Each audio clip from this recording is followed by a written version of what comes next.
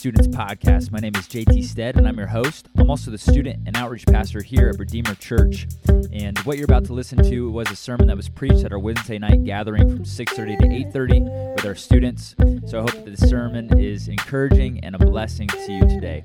Thanks for listening. We've already preached through Daniel 8. We have 2 more sermons to go in the book of Daniel. It's nice to be in a new space, but it's just a space. What makes this ministry awesome is the Word of God, is the fellowship, is the community, and I hope that each and every one of you can have that here. If you don't have good, solid friendships at school or at home or with family, I pray that you would find them here and that it would be a genuine community, one that isn't based off of one's performance, one's looks, one's achievements, but that it would be a community that is centered and on the gospel of Jesus Christ. Because in this room, the gospel teaches us that we are all sinners before a holy God. And there's no one is better than the other person to their right or to their left. We're before God, we're sinners in need of a Savior. And if you're a believer, we're all one in Christ, right? And so I pray that the gospel would create a community here amongst you that would birth out true friendships, lifelong friendships, ones that outlast this ministry. So, Daniel chapter 11, that has nothing to do with my sermon, but I'm just encouraged by you and glad that you're here. Daniel 11, we're going to be looking at Daniel 11 all the way to chapter 12. It is the longest chapter in the whole book of Daniel, and we'll see how this goes. Christians from every century, from Paul, from Christ, all the way down, even from the Old Testament, have believed that God is sovereign. I know I've talked about this. My series title is Our God Reigns. He is sovereign. He is the king. But more specifically, A.W. Pink, a theologian, how would you like to have the last name Pink? Like the singer. Just kidding. A.W. Pink, he says this about God's sovereignty. He says, God's sovereignty is that He, God, is the Most High, Lord of heaven and earth, subject to none, influenced by none, absolutely independent.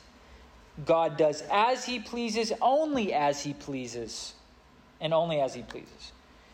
So if God is sovereign, according to that definition, and according to the Bible's witness, and Daniel's witness, really, over all things, and He is involved in all things, if He's sovereign over everything, how does it make sense, or how does the exercise of His sovereignty take place in our everyday life? How does that apply? Okay, God is sovereign. Okay, He's this big and mighty God. He's in control of all things. But isn't He a God that is also relational, right? Who's involved, who saves, and who turns evil to good, or uses evil for our good, who works all things for the good of those who love us. So how does God exercise His sovereignty over everyday life? And this is an important question, and I could answer the question by giving you 2 errors, 2 false doctrines that have a view of God's involvement in the earth. The first is called deism. Deism, which basically can be summarized in the view that God is so big and so mighty, He's just far off. He's not involved.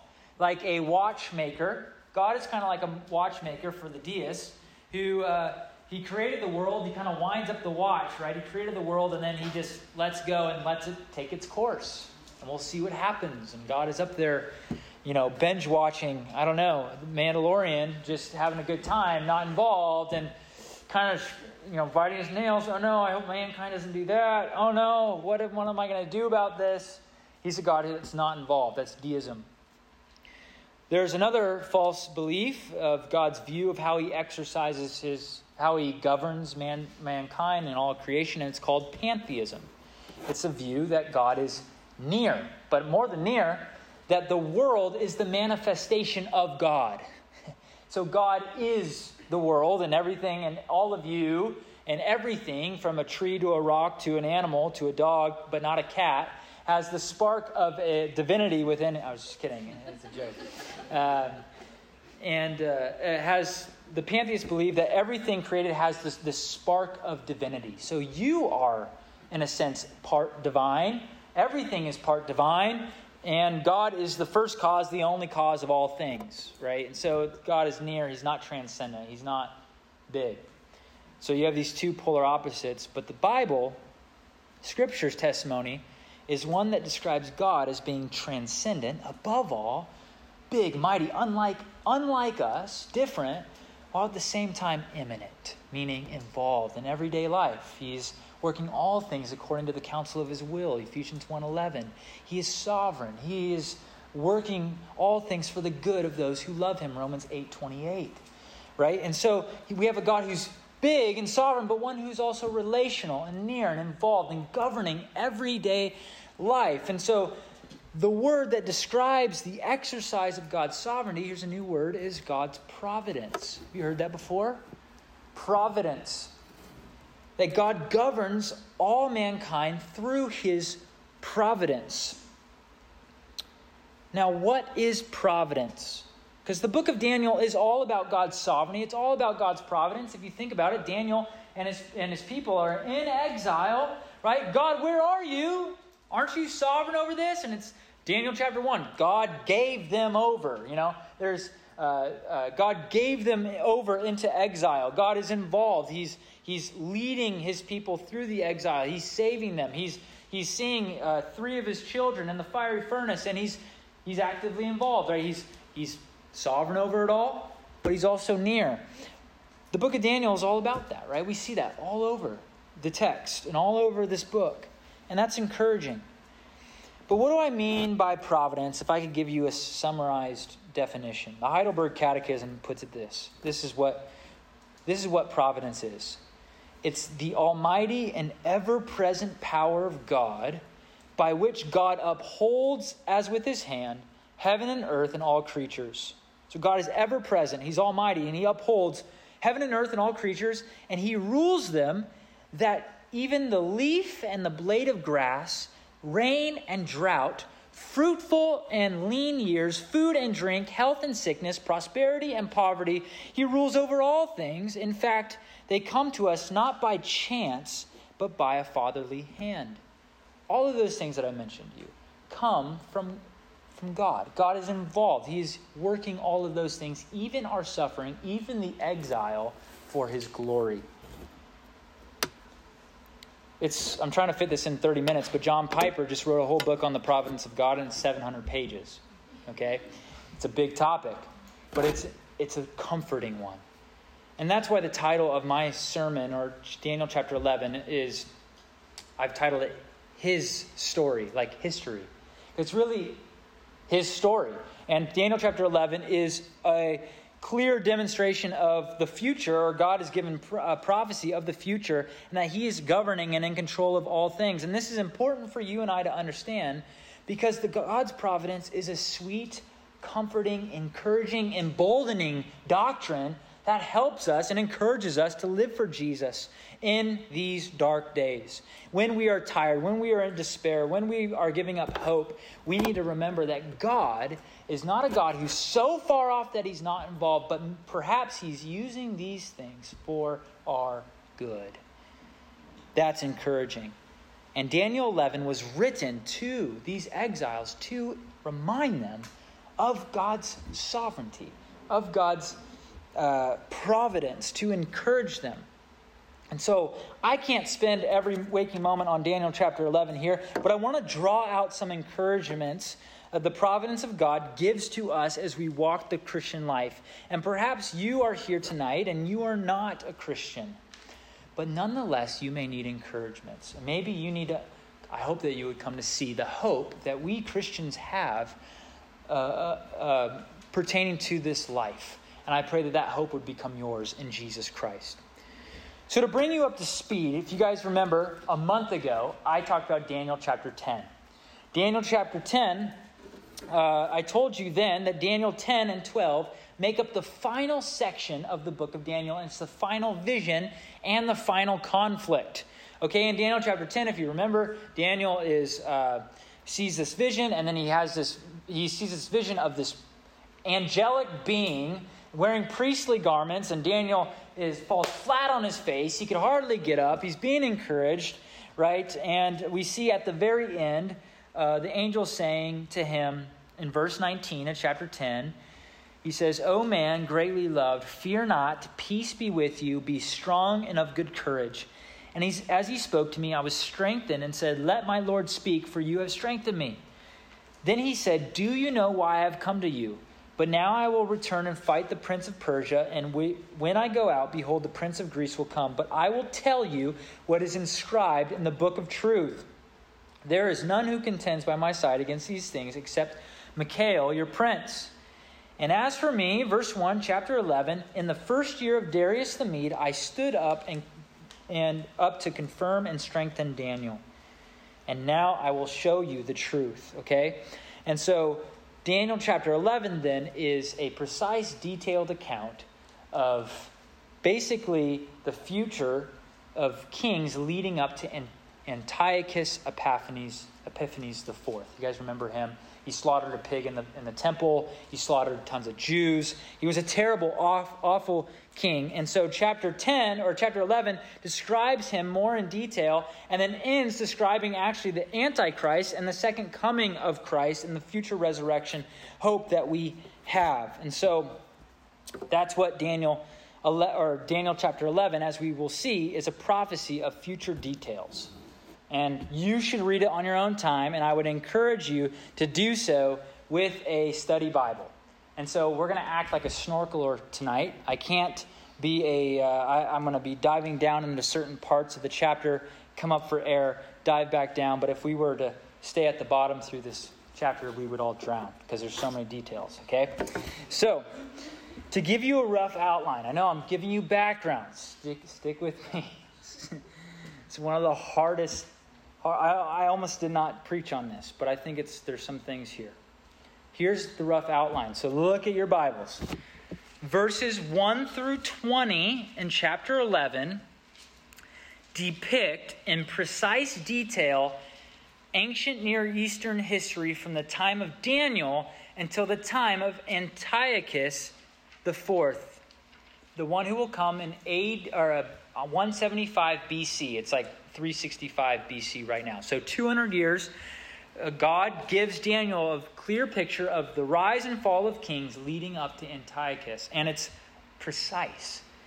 Even liberal scholars think there's no way Daniel could have written this before this time. But God is giving a prophecy.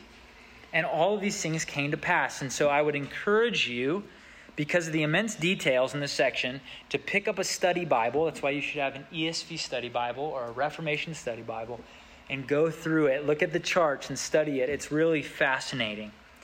And if there's anything that we learn from verse 1 through 20, we learn this from one commentator. He says this: on the level, it is the continual story, verses 2 through 20, is the continual story of wars and rumors of wars.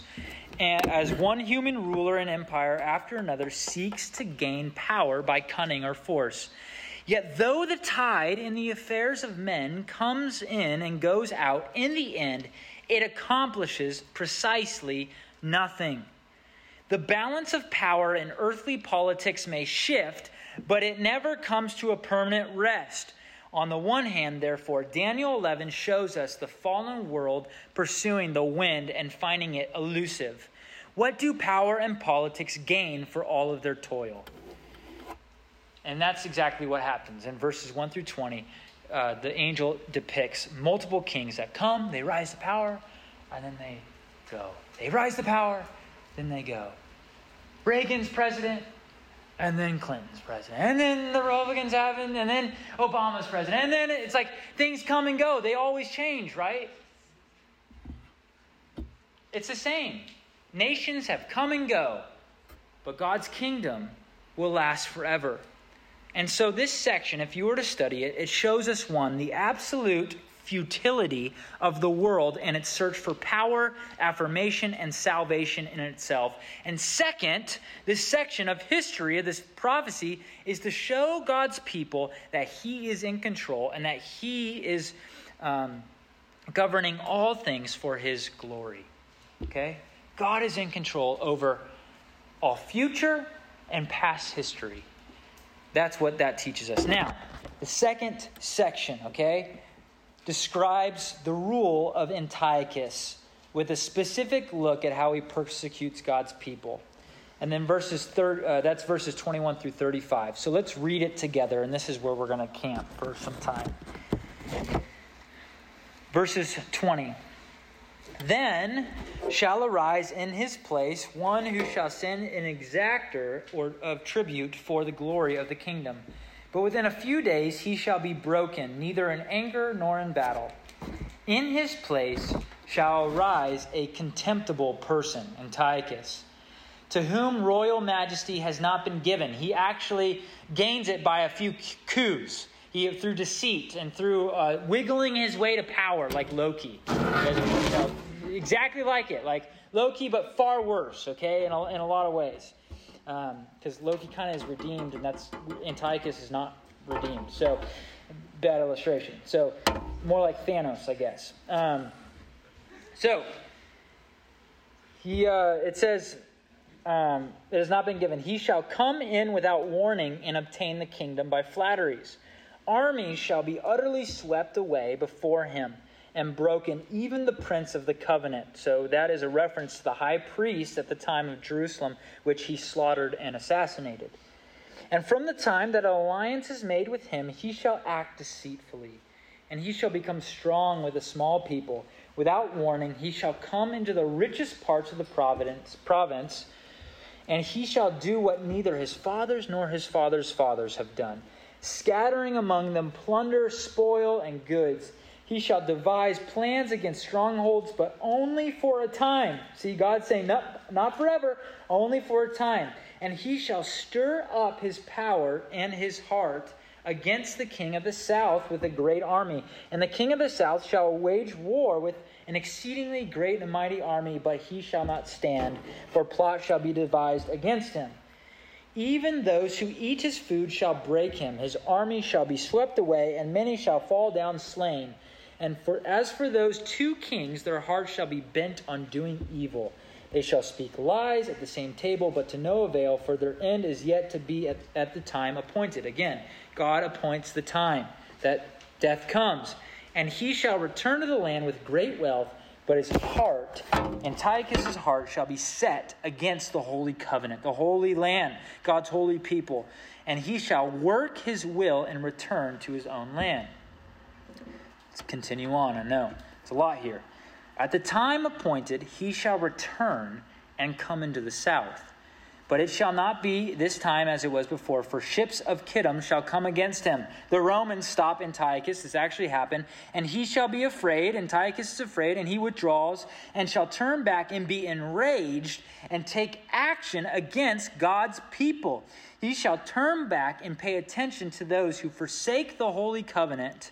So what happens is with the Jews is he deceives some of them into following him, right? I'm trying to think, there's so many illustrations of this from movies, right?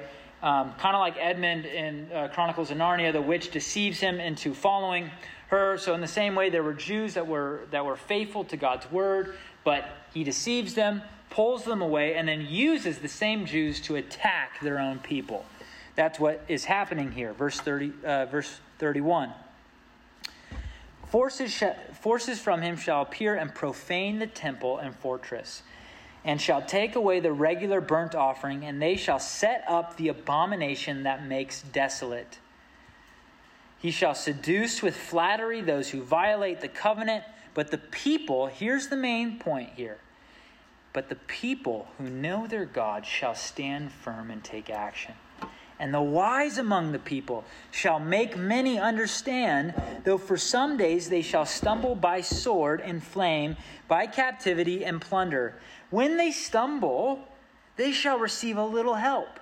And many shall join themselves to them with flattery, and some of the wise shall stumble, so that they may be refined, purified, and made white until the time of the end. There will be an end to the suffering, for it still awaits the appointed time. I want to focus in on verse 32 of God's people in the midst of persecution. What do they do? They've probably read this passage. They know that it's coming. And so God's providence, point number one, I got to end in 5 minutes, emboldens us to take a stand. God's providence emboldens us to take a stand. All of us are facing some sort of temptation. All of us are facing some sort of trial. And that's weird. Brad, it's hot in here. That was Brad. The Holy Spirit opens the door.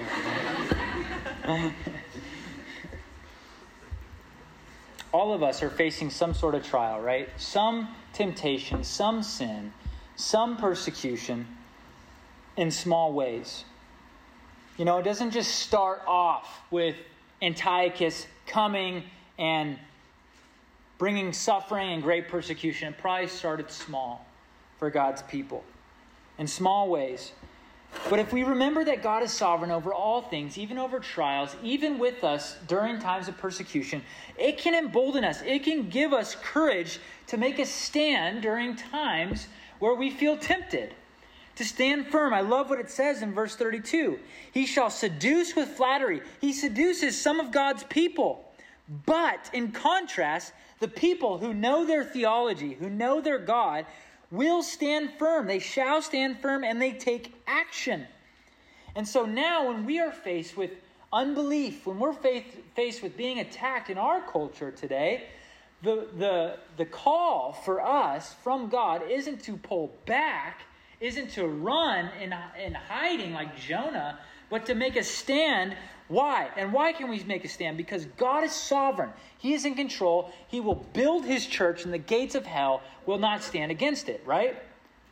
That's comforting to know that God isn't like a God in heaven who's like wound up the creation and said, all right, have at it. He's involved here. And why do you think he's writing this chapter to God's people? Why is Daniel 11 in the Bible? It's so that God's people who will go through this have a warning that, look, God has prophesied this, that it will happen, it did happen, and you can be sure that the time will end and that he is in control. That's the application here. I love that. They make a stand. And history tells us that they did. In the book of Maccabees, which the Jews study, but the Maccabean revolt, you've maybe heard of it. They did make a stand. And they actually had a victory. It's pretty cool.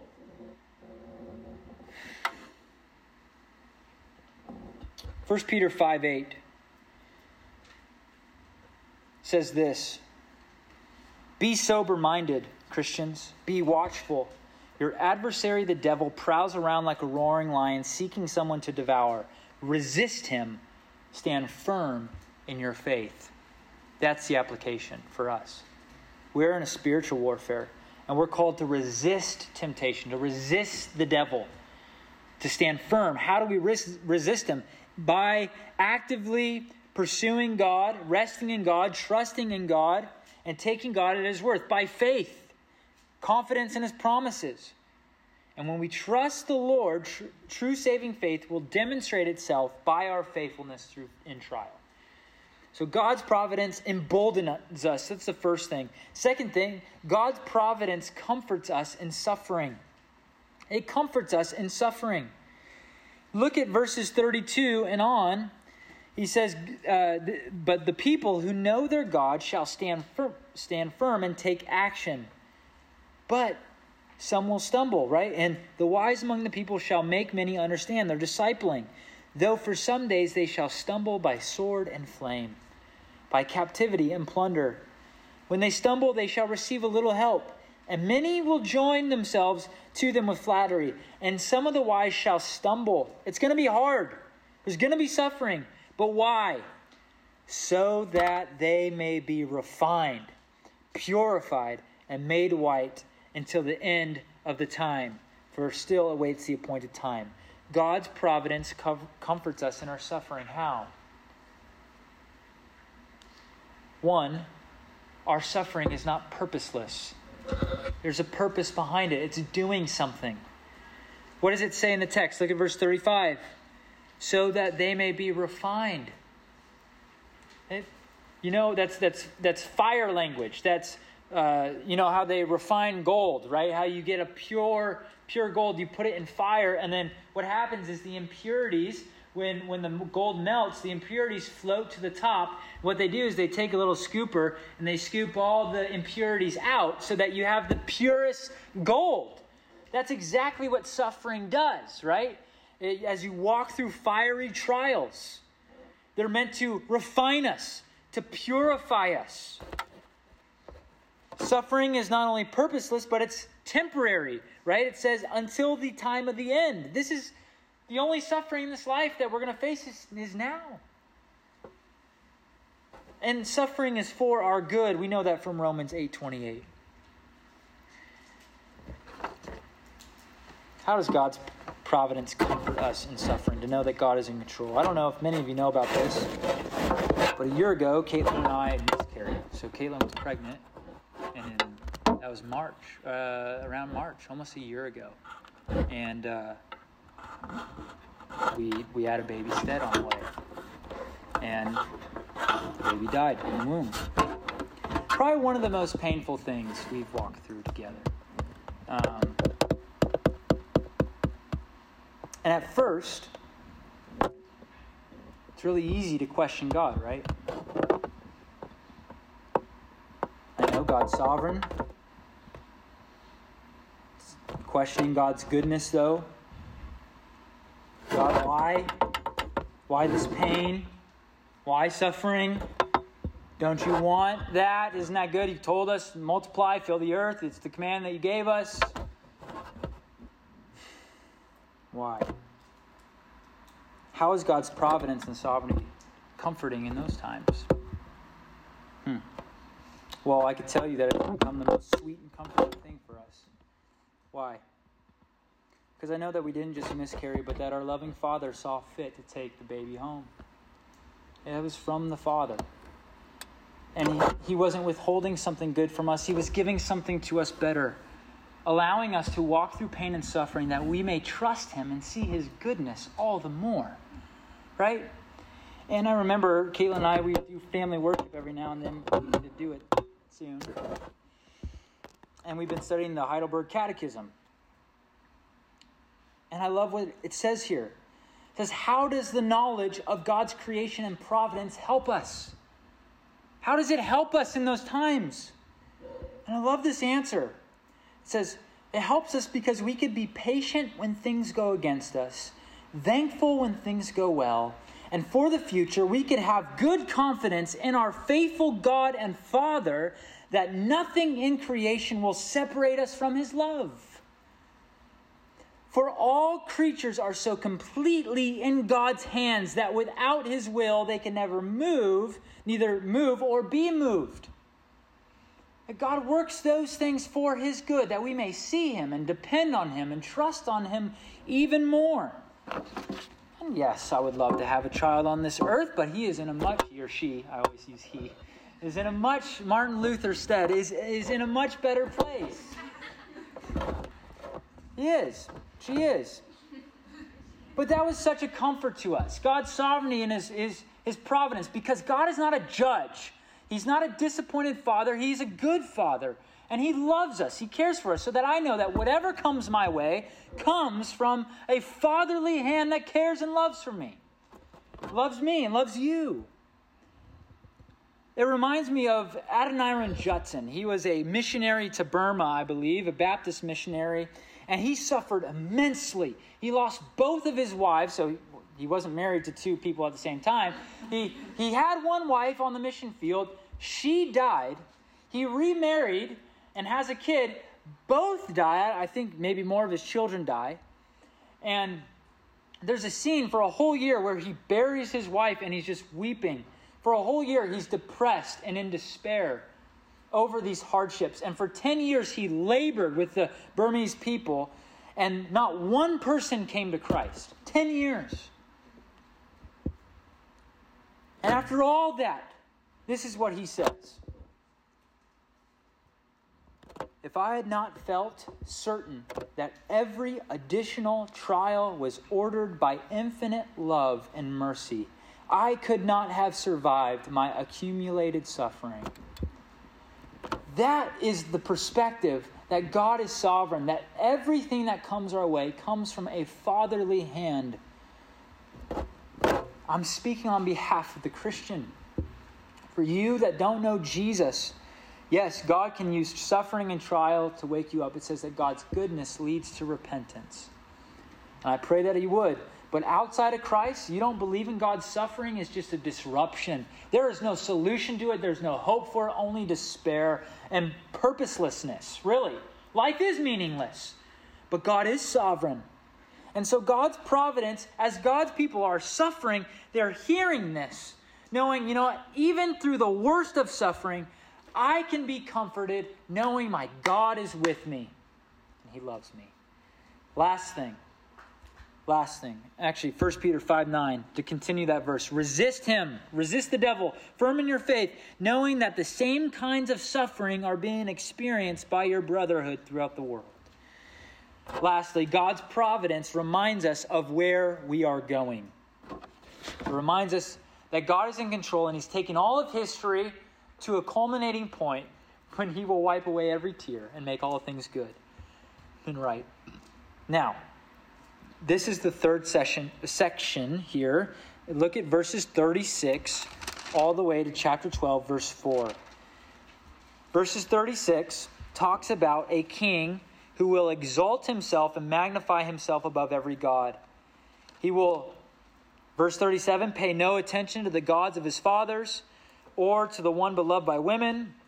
He shall pay no attention to other god, but he shall magnify himself above all. He shall honor the God of fortress instead of these. Those who acknowledge him, he shall load with honor. He shall make them rulers over many and shall divide the land for price. Verses 40, at the time of the end, the king of the south shall attack him. So it gets into these weird cryptic language. And so some commentators believe, and I agree with them, that this last section is talking about the Antichrist. The one who will come, the man of lawlessness, 2 Thessalonians 2, who will come and persecute God's people. He's the truer and greater Antiochus.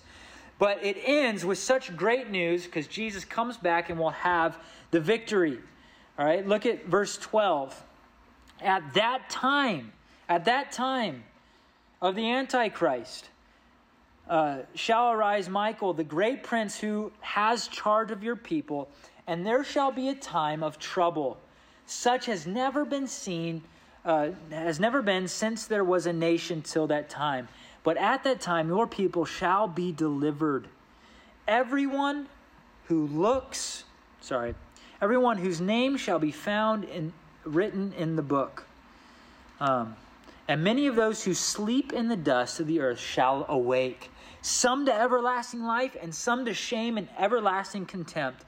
And those who are wise shall shine like the brightness of the sky above, and those who turn many to righteousness like the stars forever and ever. But you, Daniel, shut up the words and seal the book, preserve the book until the time of the end. Many shall run to and fro, and knowledge shall increase.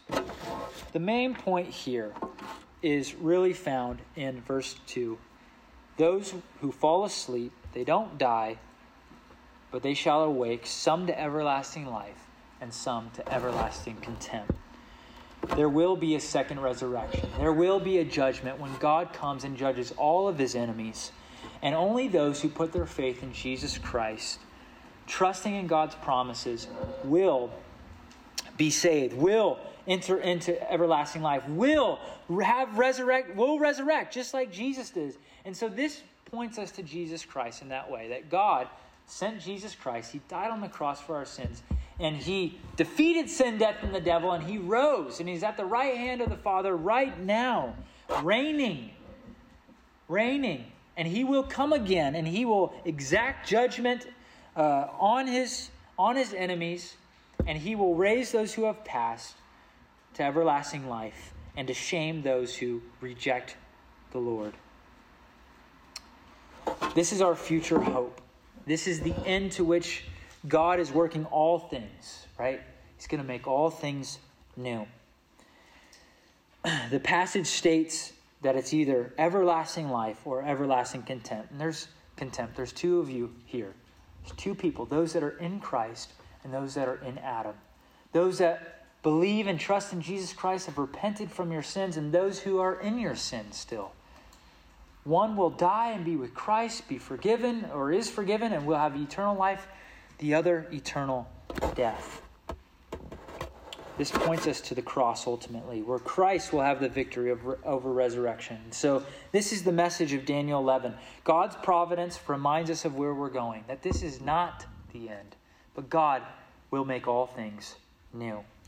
1 Peter 5:10, we continue with that verse, resist the devil. And after that it says this, and after you have suffered a little while, Christians, the God of all grace, who has called you to his eternal glory in Christ, will himself restore, confirm, strengthen, and establish you. To him be the dominion forever and ever. Amen. That is our hope. We remember who's in control, who is sovereign. And let that embolden us to live for God. Let that comfort us in trial. And let that remind us of where we are going, why we're here. We're left here to then spread the gospel, the good news of the resurrection, right? That there is an eternal life. God, thank you so much for this passage. I didn't even feel like do justice to it, but Lord, it's your word. And even these basic principles, I pray it would be an encouragement to the students and that they would be blessed in their conversations, Lord. I pray that each and every one of them here would come to see the great comfort, as Spurgeon called it, the sweet pillow, the sovereignty of God, the providence of God is for us Christians here.